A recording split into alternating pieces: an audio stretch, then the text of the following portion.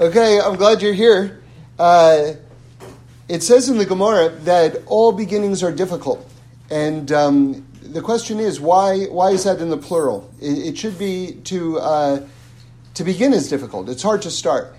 You know, I was with my kids and my sister-in-law like not so long ago, and one of the kids was talking about this homework assignment and fretting over it, and she said, "Just begin, just start. Starting is the hardest part," and it's really true because there's so much resistance. By the way, if you want a great book about combating procrastination, it's called The War of Art. The War of Art, and it's my favorite combination of things. It's short, and it's clear, and it's deep, and it's all about battling that procrastination tendency that we all have in different degrees. But this is a super good book. Very few words on the page, and they're all in a large font. So it really is the ultimate collection. Steve Pressman, I believe. Yeah. So it's sort of a classic in certain circles. I've recommended it to a lot of people, and they've really benefited from it. But anyway, so a lot of it is just you just start, and then once you start, and then that gathers its own momentum. I once heard from Rav Noach Weinberg, Olav Shalom, the founder of Esha Torah, that one of the tricks that you can kind of use with yourself is you can say, I'll just do it for 5 minutes. Right? So you by saying that to yourself, you remove all pressure and expectations that you're even going to accomplish anything. And then a lot of times what will happen is once you start, you get into a groove, and then it becomes much easier. But it's all the mental stuff that kind of weighs on you beforehand that often stops you from just beginning. So anyway, but let's get back to this secret, really, that the Gemara is teaching us. It's telling us all beginnings in the plural are difficult. So based on everything we've been saying up until now, we should rephrase that. We should say, the Gemara, there's a typo in the Gemara. What they really meant to say was to begin is difficult. And we know that's true. But that's not what it says. And it's not a typo, obviously. It says all beginnings are difficult. So again, why? So I wish I could tell you in whose name this was, but I heard someone say something that's really stayed with me, which is that all beginnings are difficult because so many times when you start a project, you have to begin and then begin again and begin again and begin again and begin again.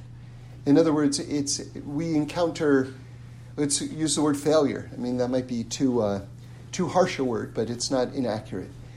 And we hit a wall.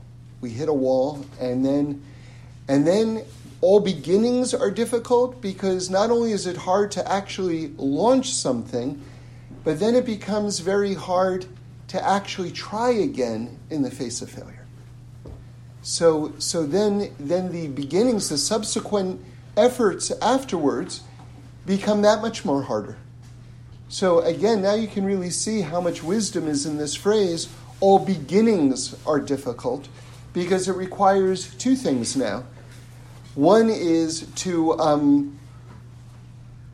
have the courage to begin again, and then also just even to have begun at all. Right? There's a lot in it, and so I want to continue with this thought and go deeper. You see, why is it that we're encountering blocks so many times? And there's 1,000 different reasons. Let me just go down one particular path, which is a lot of times we're making the same mistake over and over again. And I learned from someone who studied all the great tycoons in the industrial age, the beginning of the 1900s. He was studying their how they did their job and was trying to sort of like cull all the secrets of the great tycoons in terms of how they approached projects. And one of the things that he came away with was that if you can learn a lesson from a past defeat and apply it moving forward, then you have created victory from defeat. In other words, if you can figure out what it is that you did wrong, and now in your future efforts, enact that new approach, that new lesson, do right what you did wrong, then you can turn your previous failure into a victory. And if you have that attitude going through life, then you can never fail. Whatever you do, even if it doesn't work out, you will never ever fail, because you're always learning a lesson from it and you're always turning it into a victory. So this is a very positive thing. But let's go deeper still. A lot of times, a person is going to make variations of the same mistake, and they'll never make a thorough enough change, because they themselves will never have sufficient insight into their own process. There is a whole incident that's in the Gemara about how a person can't really take themselves out of jail, that they need someone else. It's a long story, but that's kind of the bottom line of it. So oftentimes we need help from the outside. We need good outside advice from someone. Someone talked to me recently. They were having struggles with their income, with their parnasa, making money, and this person it's a very, very good person, very sincere, very dedicated person. And he said, I'm doing this segula and that segula and this segula and that segula. A segula is a kind of like a mystical kind of approach, like certain prayers that you say or certain actions that you do and things like that. And I said back to him, all that's good, because I know this person's very sincere. I said, all that's good, but are you doing as much effort in the revealed realms as you are in the hidden realms? In other words, are you making the actual phone calls, right? Or are you doing the actual, what the secular world would call normal work effort that you're doing in the sort of mystical realms? Because those things have to be balanced, right? One of the things, this idea of making the same mistake over and over again, I can tell you from my own marriage, and I think this is very common in marriages, is a source of fighting between husband and wife. Often happens, and since I'm the man, I'll cast myself in that role here. So let's say your wife will express, but this will go either way, I guess. Let's say your wife will express a particular preference, like do this or don't do that, right? And then let's say I'll, do the wrong thing. And then she'll get upset. And then I'll say, I'm sorry, I didn't mean to do that. And then I'll do what in her eyes is exactly the same thing wrong again. But in my eyes, I did something a little bit different. I wasn't doing the same thing. Now, from her point of view, it was the same thing. From my point of view, it was not the same thing. I was being mindful of the past mistake and our conversation and my apology, and I was doing something different. Now, and then she'll go, okay, fine. And then I'll do the same thing again, but again, I've done something that I think is slightly different. So what's happening there is basically a failure to communicate between two parties, because the person who's the repeated offender, let's say me in this instance, I don't fully understand what it is that my wife is having a problem with. Because otherwise I would hopefully be smart enough to understand that I'm just doing variations of the wrong thing, as opposed to this time I'm doing the right thing. So that's a failure to communicate. But what I'm trying to say is, what I'm trying to give as an example here is that if a person tries to learn a lesson from past mistakes, and if they want to snatch victory from defeat by learning a lesson and then applying it moving forward, a lot of times it's difficult to do because sometimes you're just going to do variations of the wrong thing over and over again.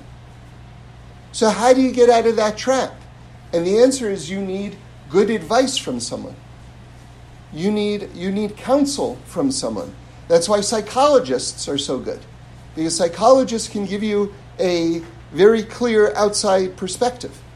Or that's why someone who's wise and experienced is good. And I just want to say something about what type of person can give that type of advice. So I once came up with a formula that goes like this. Intelligence plus experience equals wisdom. I'll say that again. Intelligence plus experience equals wisdom. See, what we don't want is intelligence or smarts. Smarts, it's okay. It's fun to be smart, but it will not carry the day. What you need is wisdom. But what's the difference between intelligence or smarts and wisdom? They're two very different things. The difference is experience. You need to understand the world. You need to understand people. You need to understand how things work. If you actually understand the way the world works, then you can use your intelligence in a productive way. That's what we're going to call wisdom right now. Okay? So my favorite example of the failure of intelligence, or the limitedness of intelligence, is communism. Communism was a brilliant idea, intellectually. A brilliant idea. Karl Marx looks at the world, says, wait a second, how is it that there's a few rich people and so many poor people? That's not fair. That's not fair. How is it that one person owns a factory and then you have so many factory workers? That's not fair. What if everyone who works in the factory owns the factory? This is fair. Let the workers own the product. This is the way it should be. This is justice. So you can even extend it a little bit further, because communism, especially in the early days, attracted a lot of Jewish people. And a lot of people even left yeshivas, great yeshivas, to become communists. Why? Because the Jewish people, Anna, if you want to just sort of take an X-ray of the Jewish soul is very idealistic, extremely idealistic, and a little bit naive too. But that sometimes they go hand in hand. And also very messianic oriented. Remember, the whole idea of Mashiach, of the Messiah, this is 1,000% a Jewish concept. There are other religions, one in particular, that sort of like made it its entree, like its main course, right? But 1,000% it came from Judaism. It's a Jewish idea. So the idea, what is that idea? What is Mashiach? See, we're a little bit skewed in terms of our thinking when we say Mashiach, because our mind goes to an individual, and it's much bigger than an individual. It happens to be there will be someone called Mashiach, who will be a descendant of King David, who will be a Jew and a great Torah scholar, and will usher the world into the next era. All that's true. But when we're talking about Mashiach, we're really talking about something so much greater than an individual. Right? Can you imagine, like, every time I use the word Torah, if you only think of the life of Moshe? Like, every time I say Torah, Torah is bigger than Moses. And nothing against Moses, God forbid. But Torah, literally, God makes the entire world out of the Torah. The entire world out of the Torah. It's much bigger than Moses. Moses brought it down, was the conduit of it. But Torah is giant. When we talk about Mashiach, that's giant. It's the whole next era of humanity, of civilization, of the world. Happens to be that there will be an individual who brings us into this next era. But it's much bigger than an individual. So we have this idea.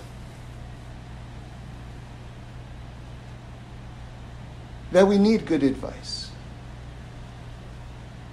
And we need an individual who's going to come to us and give us this good advice. And so what the problem with communism is that, or the attraction, why so many Jews were drawn toward communism, is because there was a messianic ideal in it. There was this idea of justice.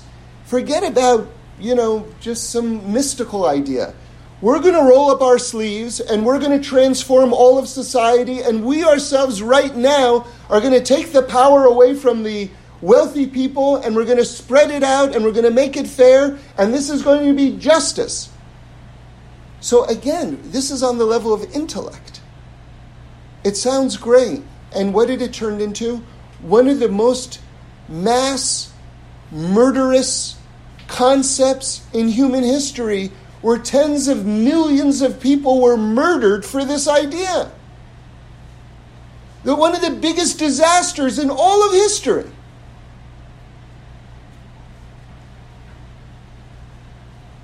What happened was, so to supervise this grand project, a small group of people came and they became dictators and they murdered everyone beneath them, which was the entire country, for this great idea.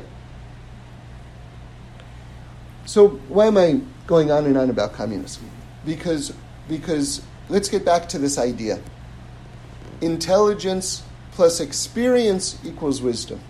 You don't just want intelligence. Communism is an idea of great intelligence, but it didn't correlate with anything in human history. The way God makes societies is he doesn't make everybody the same. This is one of the great things about the world. One of the genius aspects of God, so to speak, is that he makes this person a farmer, and this person a scientist, and this person a singer, and this person a teacher, and this person a butcher, and this person, whatever it is, a shepherd. God makes everybody different. And the world is so much more complex than everybody is basically the same. See, on a deeper level, everybody really is the same. Why? Because we all have souls, we're all children of God, and we all have certain obligations to our Maker. To that extent, all of us are exactly the same. No one is better than anybody else. Everybody is the same. That's true. Okay. But then it gets way more complex than that. Because then, every single person, while on one level they're the same, everyone is completely different from the other person and has a different soul fixing from the other people. Right? So, you look at me and I look at you and, you've got a head, I've got a head, you've got arms, I've got arms, you've got legs, I've got legs, but you know what? You may as well be a chair and I may as well be a monkey. We are different.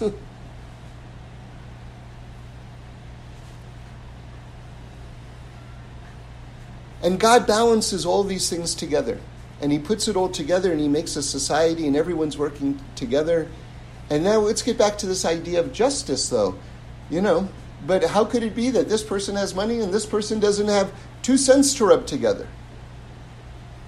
So then now we have to sort of re-examine what is actual wealth. What is wealth? So it says in Pirkei Avos, which is in the Talmud, it says that who is rich? It asks the question. Wouldn't you like to know, the greatest rabbis in history, their definition of who is rich, of what wealth is? It's one of the biggest things you can know in your whole life. The answer is whoever is happy with what they have is rich. And I can tell you there are a lot of people who have a lot of money and who are completely miserable. And there are a lot of people who have almost nothing and they're very happy. So which would you rather be? Who's the rich person? The happy person.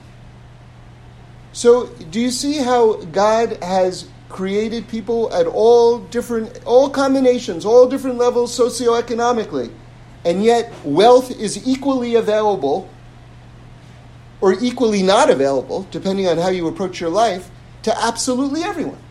Equal. That's the real wisdom.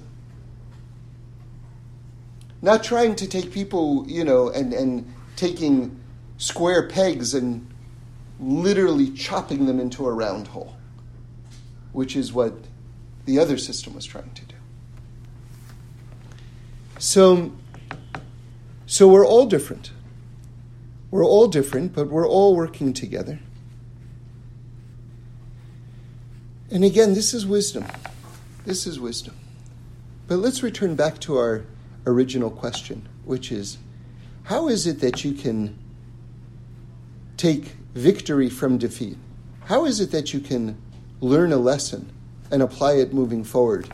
Because all beginnings are difficult. How is it that you can get a new approach moving forward? Especially when so many of us are trying again and again and basically just doing the same wrong thing again and again, just variations of the wrong thing. We think we're doing something different, but we don't have the advice from the outside to have the insight. So my next question is, why don't we have the insight?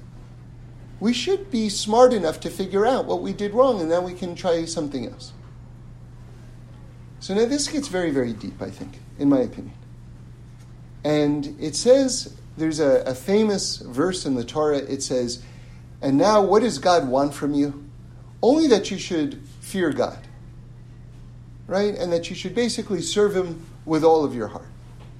And so the rabbis say, wait a second, you make it sound like this is a small thing, this is a very big thing. Why did Moshe make it sound like it's a small thing? That was the rabbi's question. And then they came up with a great answer, a brilliant answer. They said, you know what, for Moshe it was a small thing. He says, all you have to do is fear God. This is it. For Moshe it was a small thing. That's why he wrote it that way. And then the Gemara goes on to give this example, and this is a life changer, but you really have to think about it, because the rabbis are so phenomenal, because what they've done is, in the simplest example, they've revealed one of the deepest psychological insights about human beings. You ready for this? The language is stunning in its simplicity, okay? They say, well then, how do you, again, Moshe seems to be asking for this giant thing, like it's a small thing? And they say, yeah, for Moshe it was small. That's why it was phrased that way. What can it be compared to? Someone who has a small pot. All they have is a small pot, and they need a big pot. So they knock on someone's door, right? Bless you. They knock on someone's door, and they say, do you have a big pot? And the guy says, yeah, I have a big pot, no problem, here it is. That's the example they give. Now I'm telling you that this is explaining one of the deepest things about what it is to be a human being. And let me explain it some more, okay? Let's make the story a little bit more dramatic, okay?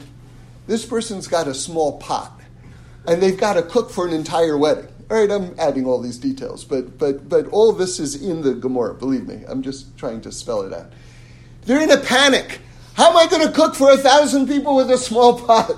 I need a big pot. Where am I going to get a big pot? Who's got a big pot? So you knock on the door. Do you have a big pot? No, I haven't got a big pot. Do you have I haven't got a big pot. Who has it? I need a big pot. You knock on the door. Oh yeah, no problem. I have a big pot. Here you go. Okay. We're not there yet, but we're getting closer. So now you realize this is a very big deal for the person who needs a big pot. But for the person who has the big pot, he just has a big pot. What's the big deal? You see, we have certain attributes and certain gifts. Every person has certain strengths. That's the way God made the world. It could be that your certain strength isn't going to make you much cash in the world. Could be you got one of those certain strengths. That's okay.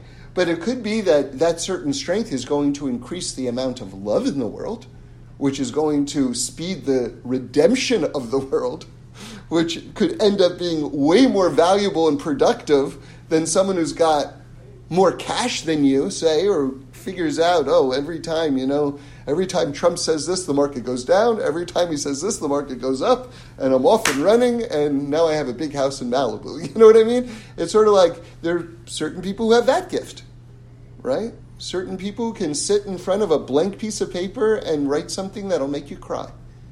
Other people who can sit in front of a keyboard and can start playing, and all of a sudden you're in a bad mood and you're dancing. I didn't think I'd be dancing. How did you do that? Just God gives out these gifts. He's got like a deck of gifts, and he just gives them out, deals them out to different people. Different people have different gifts. But here's the thing. If you have a gift, and everyone's got gifts, if you have a gift and it's part of you, and it's always been part of you, you don't recognize it as anything special. It could be because everyone stops you and tells you how great you are, that you at least think, okay, at least they think it's special. But for you, it's always going to be normal. It's just going to be normal. And there's an excellent chance you're not going to especially appreciate it. An outsider will appreciate it.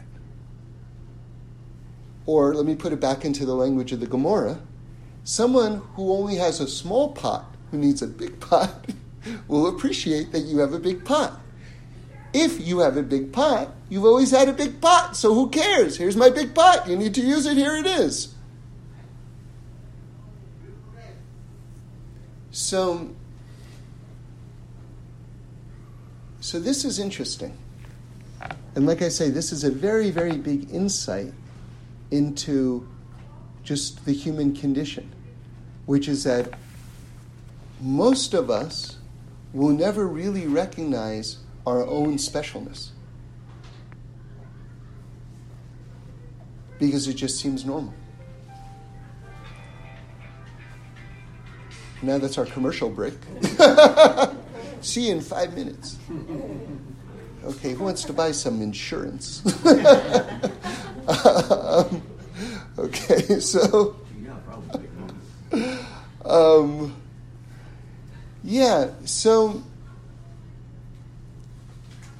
so let me even go a little bit further, okay? One of the big problems, and I think the time to talk about this is not on Tisha B'Av. Usually once a year we talk about this, which is on Tisha B'Av, which is the idea of everyone's hating each other for no reason. What we call sinas chinam, right? Like, why do you hate me? Oh, just because I do. Okay. Thank you for delaying the redemption. It's like basically we're told that Mashiach isn't coming because everyone's hating each other for no reason. So if there's something that we have to be working on, it's that. How can I stop hating people for no reason? And based on what we've been saying up until now, I want to apply it to this area because this is obviously a very important area. Here's a mistake that a lot of people make. Let's say I really want something. Again, we're getting back to the small pot, big pot thing, okay? Let's say I'm lacking in something and I need something. And then you have what I need. You've got a big pot. So now a lot of people will be, I hate you because you have a big pot and I need a big pot and I only have a small pot. So now I hate you. This is kind of like if you want to just drill down and get to the core of why people are hating each other, it's often for that reason. Because you have something that I need, and you have it, and I don't have it. So therefore I hate you. Okay. But do you want to just think a little bit deeper for a moment? Do you know that the way God made the world, He gave us all different talents, like I said before, right? This one has this ability, and that one has that ability, and God puts them all together and He makes a civilization, a society out of them. Well, guess what? As part of that process, God gave this person something, and the same exact person that He gave that thing to, He also denied that person something. In other words, when you look at someone and you go, well, I need this thing and he has that thing, you know what he also has? Something that he also needs. And you know what? He might need that thing more than you need the thing that he has. In other words, you look at the person and you go, oh, he's got that thing, so everything is right with him. And poor me. But the reality is that he might have that thing and he might have a need that's even greater than what your need is. Because there is no person who doesn't need something and isn't missing something. As Reb Shlomo said, this world is one. Remember, Judaism believes in reincarnation. We say that, the way Reb Shlomo put it, this whole world is one big hospital clinic.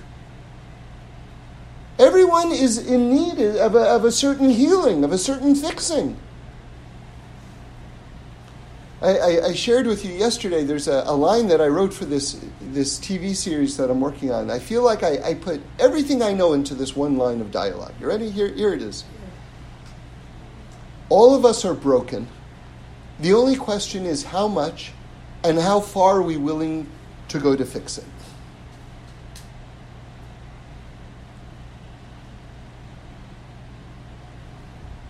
So, if you want to actually live a decent life, I'm not even talking about an exalted life right now. I'm just talking about being a mensch, a basic mensch. Your attitude should be that you have rachmanis, you have mercy, basically, for everyone that you're in contact with. Because if you don't understand that every single person in this world is broken in a different way, then you're not living in reality. You're certainly not living in wisdom. You're certainly not living in wisdom. Because anyone who has any experience, which is the key element that transforms intelligence into wisdom, anyone who's got any experience, who's met enough people in the world and talked to enough people in the world, knows that every single person is broken, every single person is missing something, every person desires. You know what the Talmud says? Talmud says a person doesn't leave this world with half of their desires fulfilled. That's from the Talmud. If you want proof of what I'm saying, the Talmud itself says it. That means everyone is walking around with things that they'd like to do or wish they could do that they haven't done yet, and am I ever going to be able to do it, and who knows? And that's not just you, that's every single person walking on the planet. So if you want to be a decent human being, since that's probably the core of every single person, if you want to get, if they're really going to share with you, like, you know something, what would you say? Imagine you meet someone and you have a really good talk with them and everything like that.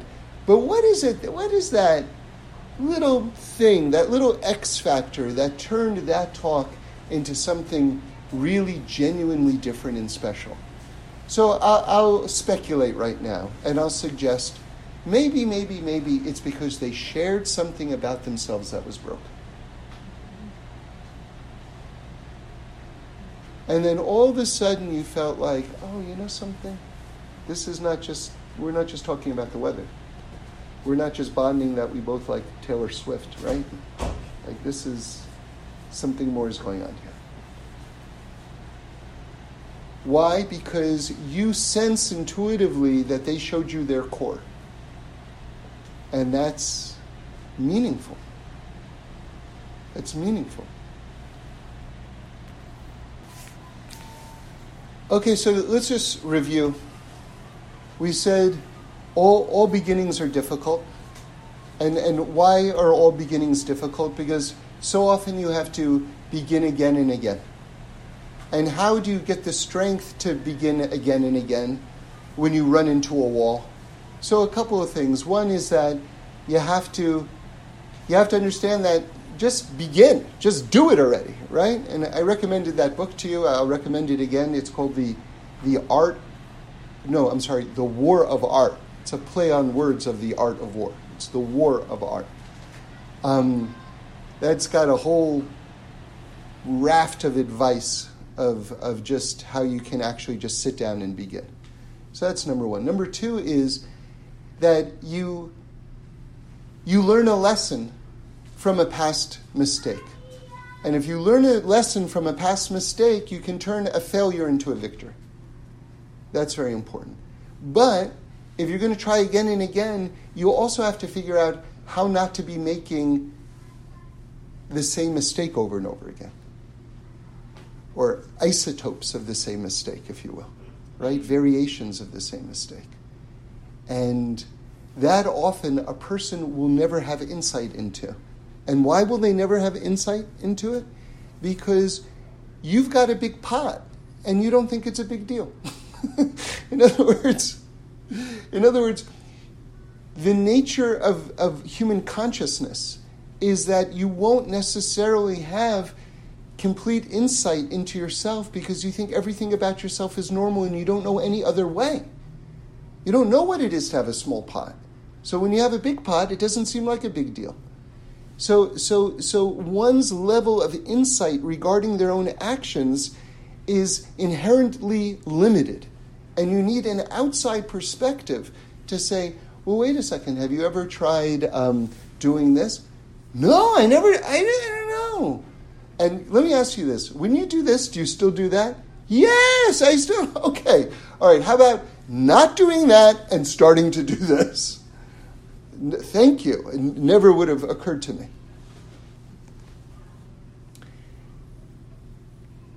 So we need good advice, but we need to get good advice not from smart people, from wise people. Okay? You know, smart people, I'm sure they're good for something. But we want wise people. That's what we want. And if you're going to get a wise person, it's got to be someone who has a lot of experience. Because the world, works in a certain way.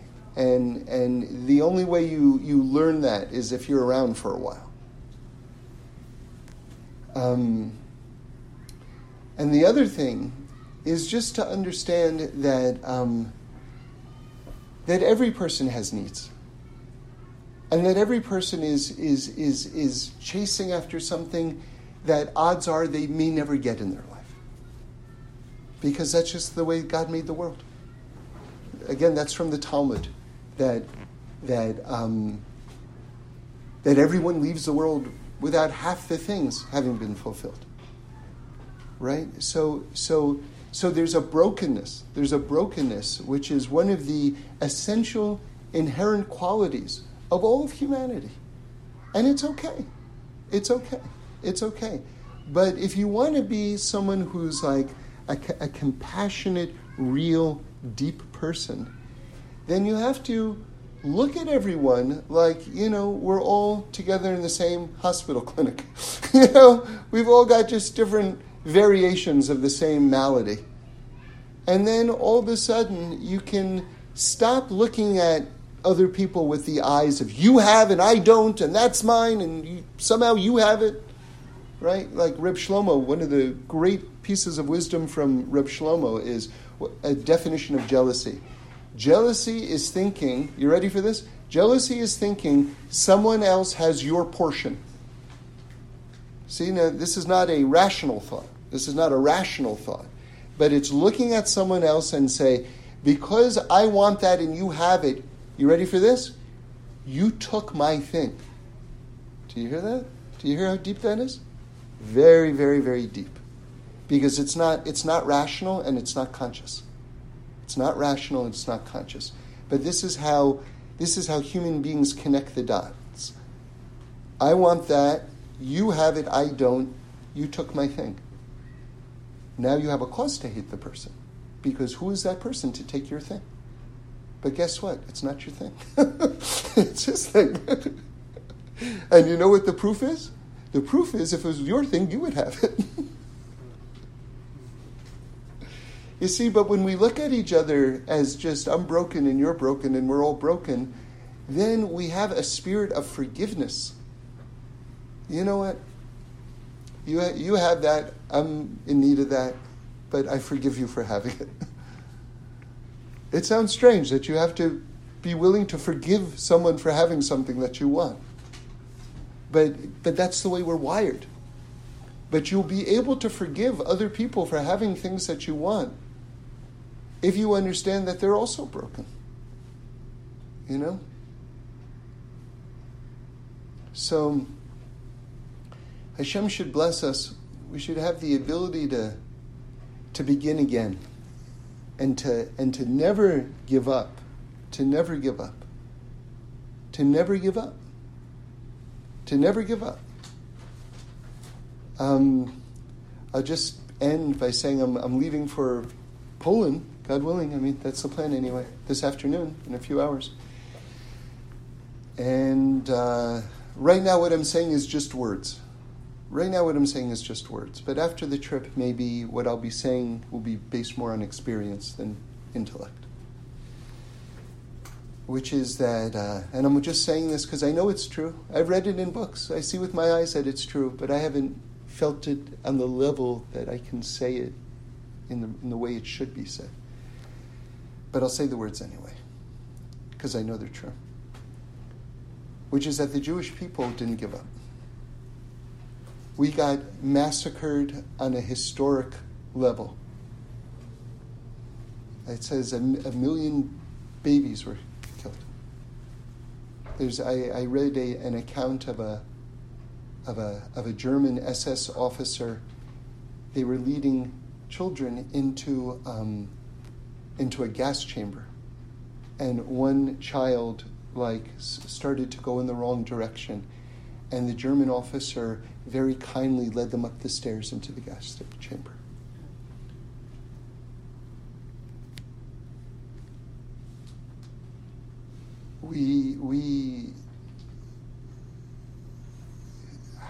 I don't know how. I don't know how the Jewish people just pick themselves up basically immediately. That's even more wondrous. I mean, forget about ever having recovered. I'm talking about basically immediately. And just got back up and just started again. So you see it on a national level, and that means that you have it in your blood, you have it in your genes as well. This is a national trait, that you never give up. You never give up.